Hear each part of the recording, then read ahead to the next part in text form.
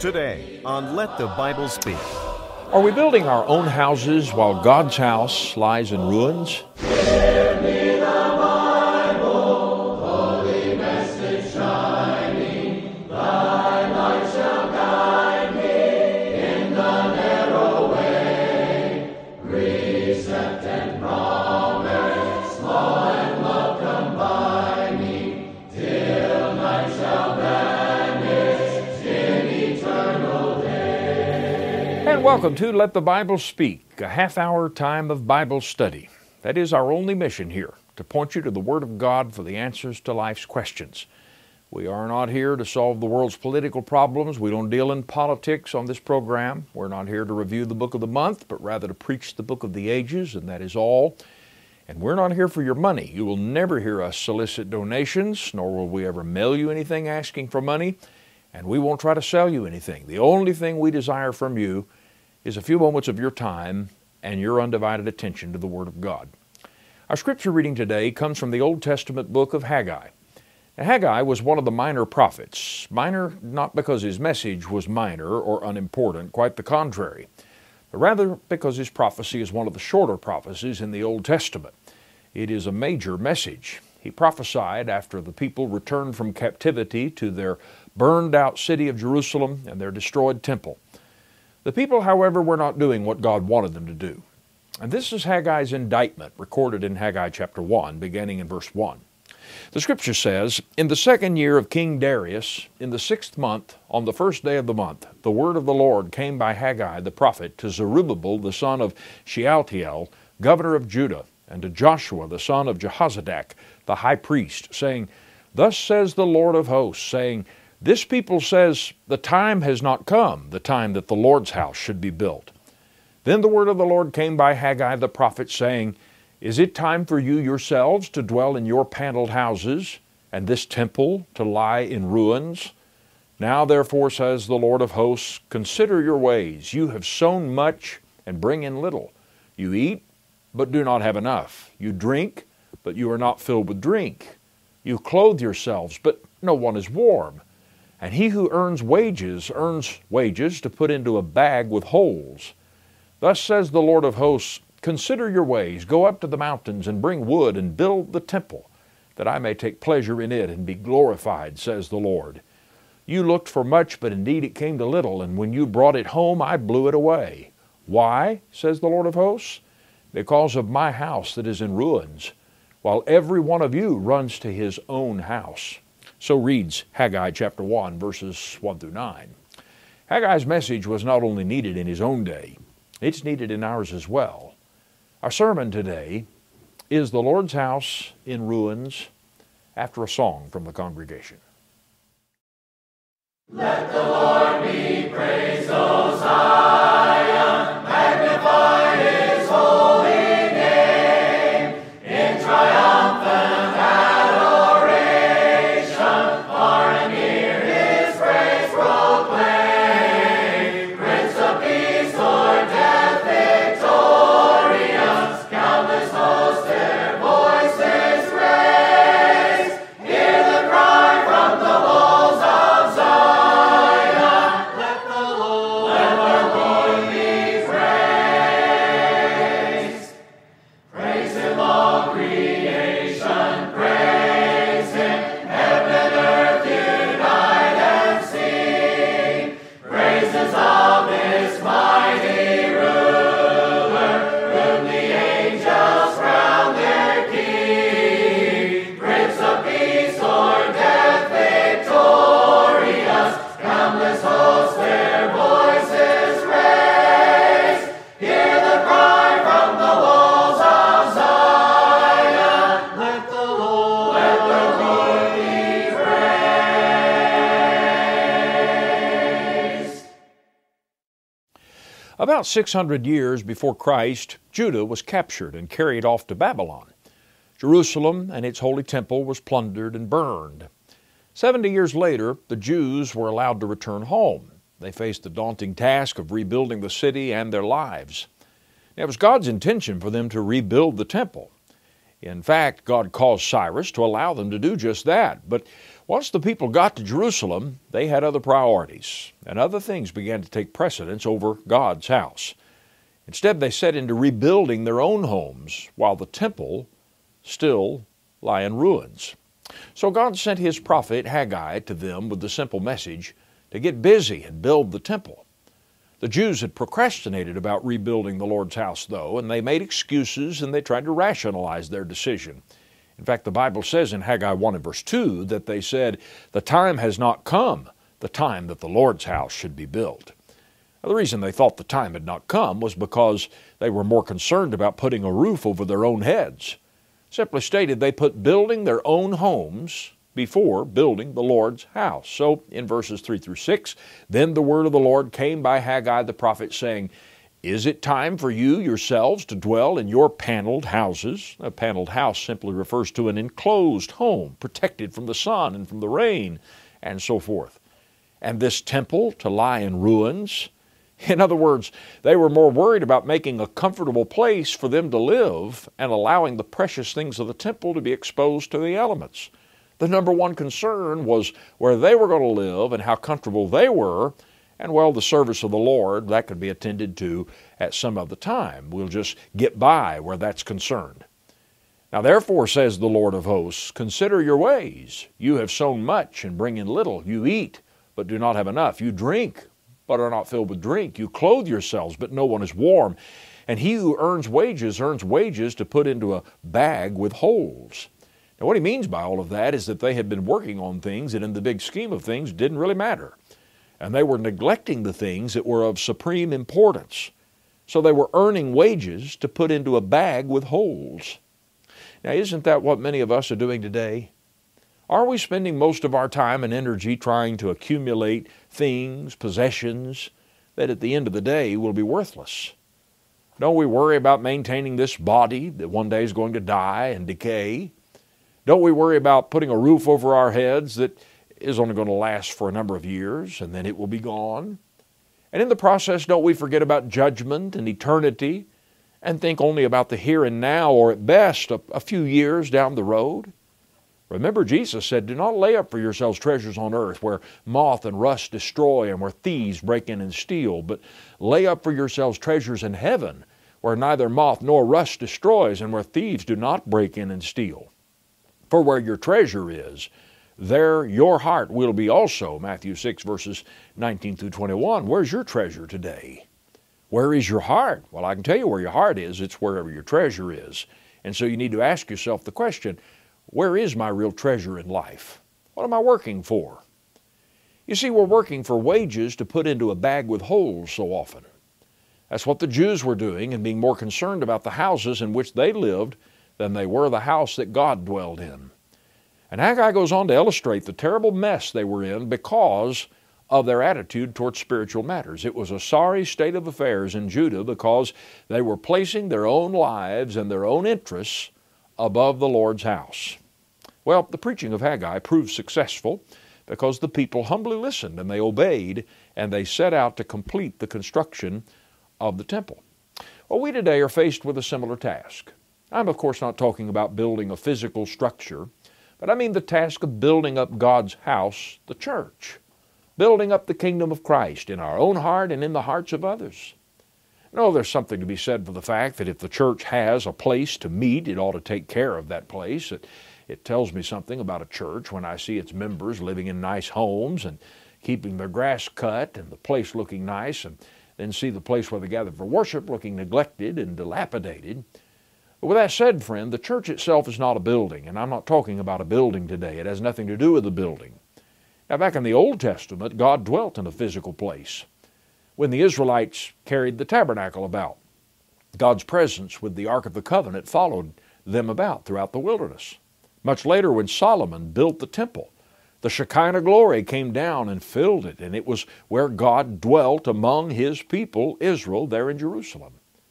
Now, in this New Testament dispensation, the temple of God is the church, which again is not the place where the church meets, but rather it's the group of people itself that gather and join together in the work and worship of God in that community or in that place. And when it comes to building that house, that spiritual house, there's always much to do. Paul in 1 Corinthians chapter 3, verses 16 and 17 refers to the local church as the temple of God. That group of people constitutes a spiritual structure which we are to build up and maintain for God's dwelling. Its foundation is Christ and His apostles and prophets, according to Ephesians chapter 2. It grows as the gospel is preached and souls are converted by that preaching.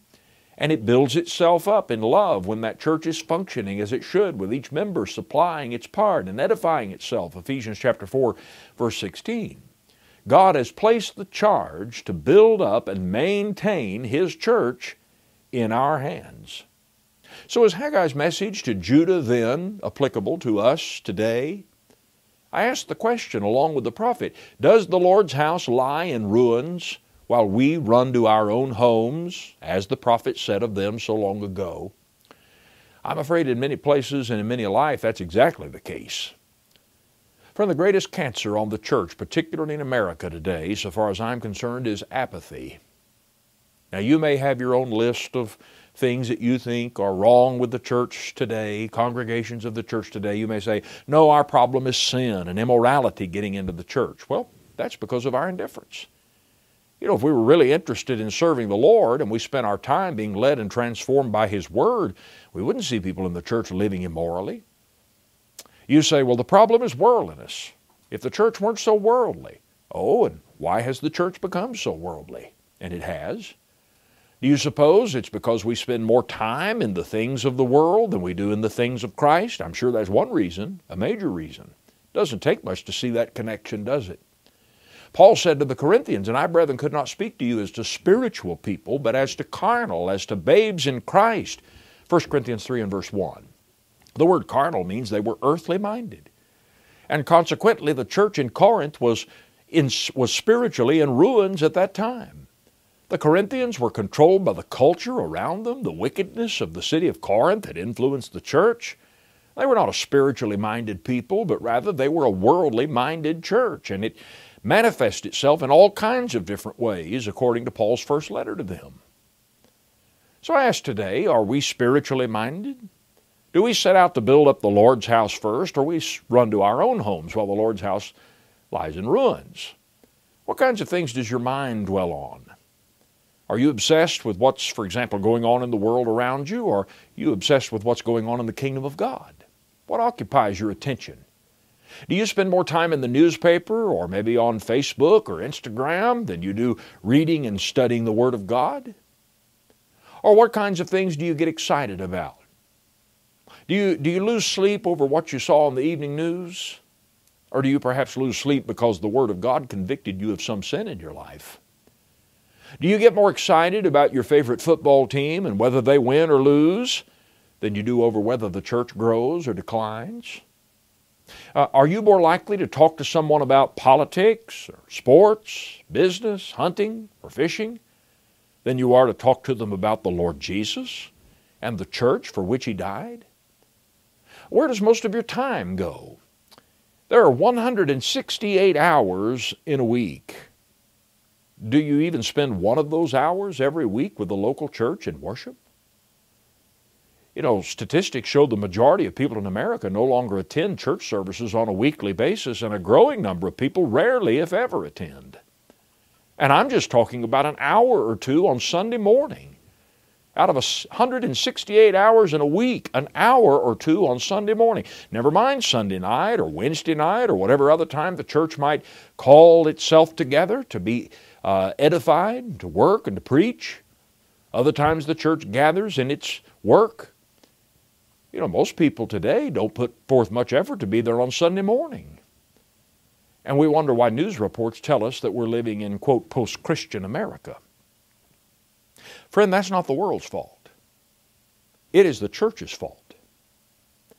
It's because in trying to keep up in the rat race we've created over the past century, we have allowed the Lord's house to lie in ruins while we run to our own homes. That's the principle that was taking place in ancient Judah, and it's taking place in the Lord's church today.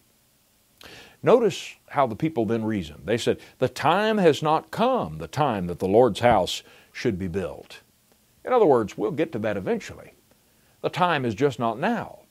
Let's get our own homes rebuilt and secured, and then the time will be right perhaps to build the Lord's house. Isn't that the way we often reason today? I would serve the Lord and be faithful in the church, but I just don't have the time, you see. I would be faithful in my service to God more than I am, but a man must work. A person must feed their family. A person needs an education so they can do those things. Listen, friend, I don't deny that a man needs to work, and I'm all for education. In fact, the Bible says that if a man refuses to work and provide for his own, he's worse than an infidel and has denied the faith. 1 Timothy chapter 5 and verse 8. Work is a necessary thing in life, and we even ought to take joy in the opportunity to work. A man who won't provide for his family isn't worth the salt that goes in his bread. But listen, Jesus taught that the things of life must be arranged by priorities. There are many things that are important in their own right. We don't deny that. But you see, there are other things that are even more important. Jesus said in Matthew chapter 6, verses 31 through 33, "Therefore do not worry, saying, what shall we eat, or what shall we drink, or what shall we wear? For after all these things the Gentiles seek. For your heavenly Father knows that you need all these things. But seek first the kingdom of God and His righteousness, and all these things shall be added to you." Now, is the Lord saying that a person doesn't have the responsibility to work? Well, of course not. He's not telling us just to sit back and wait for God to rain manna down from heaven. But He's talking about priorities. And He makes a sacred and a wonderful promise to the person who seeks the kingdom of God and the righteousness of God before he seeks anything else in life. And that promise is that if he does that, everything else he needs in life will find its rightful place. God will see to it that we can provide for those necessary things in life if we seek and put first His kingdom. That's called living by faith. It's not standing around waiting for God to do it for us, but it's putting Him before the physical things of life and trusting Him to make those other things possible and available. Now, the Bible says in Hebrews 10 and verse 25 that Christians are not to forsake the assembling of ourselves together, as is the manner or habit of some. But rather, the apostle says, we're to regularly come together as a church to edify and encourage, exhort one another. The early disciples saw the first day of every week, Sunday, the Lord's Day, as an opportunity to come together and eat the Lord's Supper, according to Acts chapter 20 and verse 7. Now, what if that conflicts with my workplace? Does it occur to us when we take that job that perhaps we should make it clear that we're a Christian before we're anything else? We're part of the church. And we have an appointment with God and with His people on that day. That's a sacred appointment and a sacred time in our life every week. There are plenty of people who have no devotion to religious life who can work that shift on Sunday. Now, it may very well be that you may have to go somewhere else and find another job. But didn't Jesus say, seek first the kingdom of God and His righteousness, and all these things will be added to you? Do you live by faith? Do you trust what God says? You know, David once said that he had lived a long time and had never seen the righteous forsaken by God or His people begging for bread. I've preached a long time, and I've seen many Christians have to make some hard decisions when it came to a job or a college career or many other things in order to put their loyalty to Christ and to the church first in their life. I've seen Christians be forced to leave a job and find another. I'm not saying that it's easy. But I can tell you this, in 30 years of preaching, I've never seen a Christian go without the necessities of physical life. Never.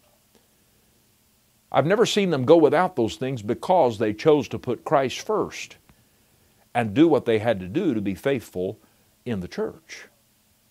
You may say, well, others can worship. My job forces me to make an exception. Or you can just fill in the blank with whatever it is that prevents your service to Christ in any regard. But the question is, if your job or whatever it may be forces you to make an exception in your duty to God, why doesn't it force others to make the same exceptions? And how many does it take before the church is abandoned altogether? The point I'm making is this: if you're a member of the church, you, my friend, are just as necessary and important as the next Christian is. And if you're not, you need to examine your Christian life and your dedication to Christ in other ways as well. Again, are we dwelling in paneled homes and letting the Lord's house lie in ruins? Haggai tells the people to consider their ways. Things were not well with them spiritually, and it was because their priorities were all out of kilter. Everything they set out to do ended up being for nothing because they were neglecting the house of God. Now perhaps there's a reason for the spiritual drought that might exist in your life today. Have you stopped to think about that? Perhaps you find it very hard to live a Christian life and remain unspotted from the world. Well, are you attending to spiritual things in your life? Maybe you need to spend more time exposing yourself to the Word of God and more time around God's people, more time in a place where you can find encouragement in spiritual matters and in living the Christian life. Maybe you're just too caught up in the things of the world to begin with, and it's pulled you away from Christ or from the pursuit of His righteousness. Are you a Christian and yet you've neglected the house of God? Have you run to your paneled home and let the Lord's house lie in ruins? Friends, the church desperately needs revival today. We preach that all of the time. We hear that. Many of us acknowledge that. The church needs revival. Literally. In many places today, the Lord's house lies in ruins. The state we find the church in many, many places, though, listen, friend, it is not the world's responsibility.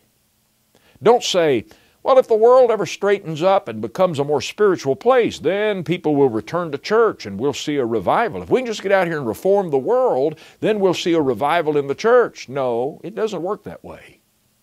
Revival starts in the church. The world will never become a more spiritual place. It's up to the church to be a spiritual place and consequently to influence the world outside of it. Revival in the church, raising up the ruins of God's house and building it into a beautiful temple for the Lord as God intends in every community and every congregation from heart to heart and life to life, that relies upon the church itself. And if it relies on the church itself, it relies upon you and it relies upon me if I claim to be a member of that church. You know, the question that maybe we should ask ourselves today is, what if everyone in the church were just like me? You ever thought about that? If everyone in the church were just like me, what would the church look like? What would it be like? Would the church meet every Sunday? Could it meet every Sunday, like the Lord has appointed for it to do? If everyone gave as much time to the church as I devote, would anything ever get done? Would the church even have a program of work, evangelism, edification? What if everyone contributed to the church? Yes, money, time, as much as I do. Would the church have the means to do its work? What if everyone were as strong spiritually as I'm trying to be today? Would the church be strong and vital or weak and flailing? Would it die altogether? You see, it is up to you and it is up to me if we're members of His body. Let us consider our ways. Are we building our own homes while the Lord's house is in ruins? Christ with a building to prepare, not made with hands, and 'twill be decked with jewels rare, not made with hands. I know, I have another building. I know.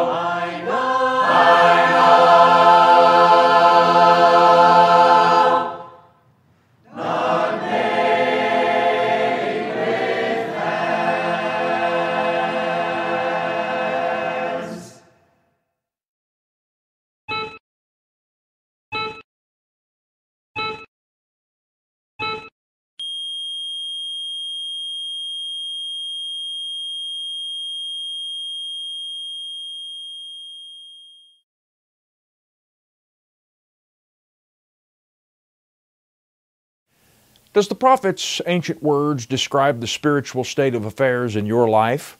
Have you been building your own house while the house of the Lord lies in ruins? Well, today I hope that you will have a renewed resolve to attend to things that are eternal, to put emphasis upon things that will last, instead of building up those things that will very soon perish. If we can help you in getting your spiritual house in order, if we can study the Scriptures with you and help you in obedience to the gospel, and beginning a life of service to Christ and putting Him first in your life, we would be happy to disciple you and to counsel with you and help you in that. If you would like to have a free copy of our lesson so you can go back and review it or share it with others, we'll be happy to send you a free printed copy. Just get in touch with us and ask for the lesson, Is the Lord's House in Ruins? And we will send that copy to you. Remember, we're online at ltbstv.org. We're on social media, so be sure to like and follow us on the various platforms such as Facebook and YouTube. And won't you help us spread the word about Let the Bible Speak? Tell someone else that we're on the air and encourage them to watch next time. And we hope that you'll make your plans to be back with us when we open up God's Word again together. Until then, have a wonderful week ahead, and may the Lord bless you according to His will. Let the Bible Speak is brought to you by the Church of Christ. For more information, including our past broadcast and sermon transcripts, visit ltbstv.org. Heaven's shining portal, show me the glory, gilding Jordan's wave. Give me the Bible, holy message shining. Thy light shall guide me in the narrow way. Precept and promise, law and love combining, till night shall vanish. Thanks for being with us today. Join us next time for Let the Bible Speak.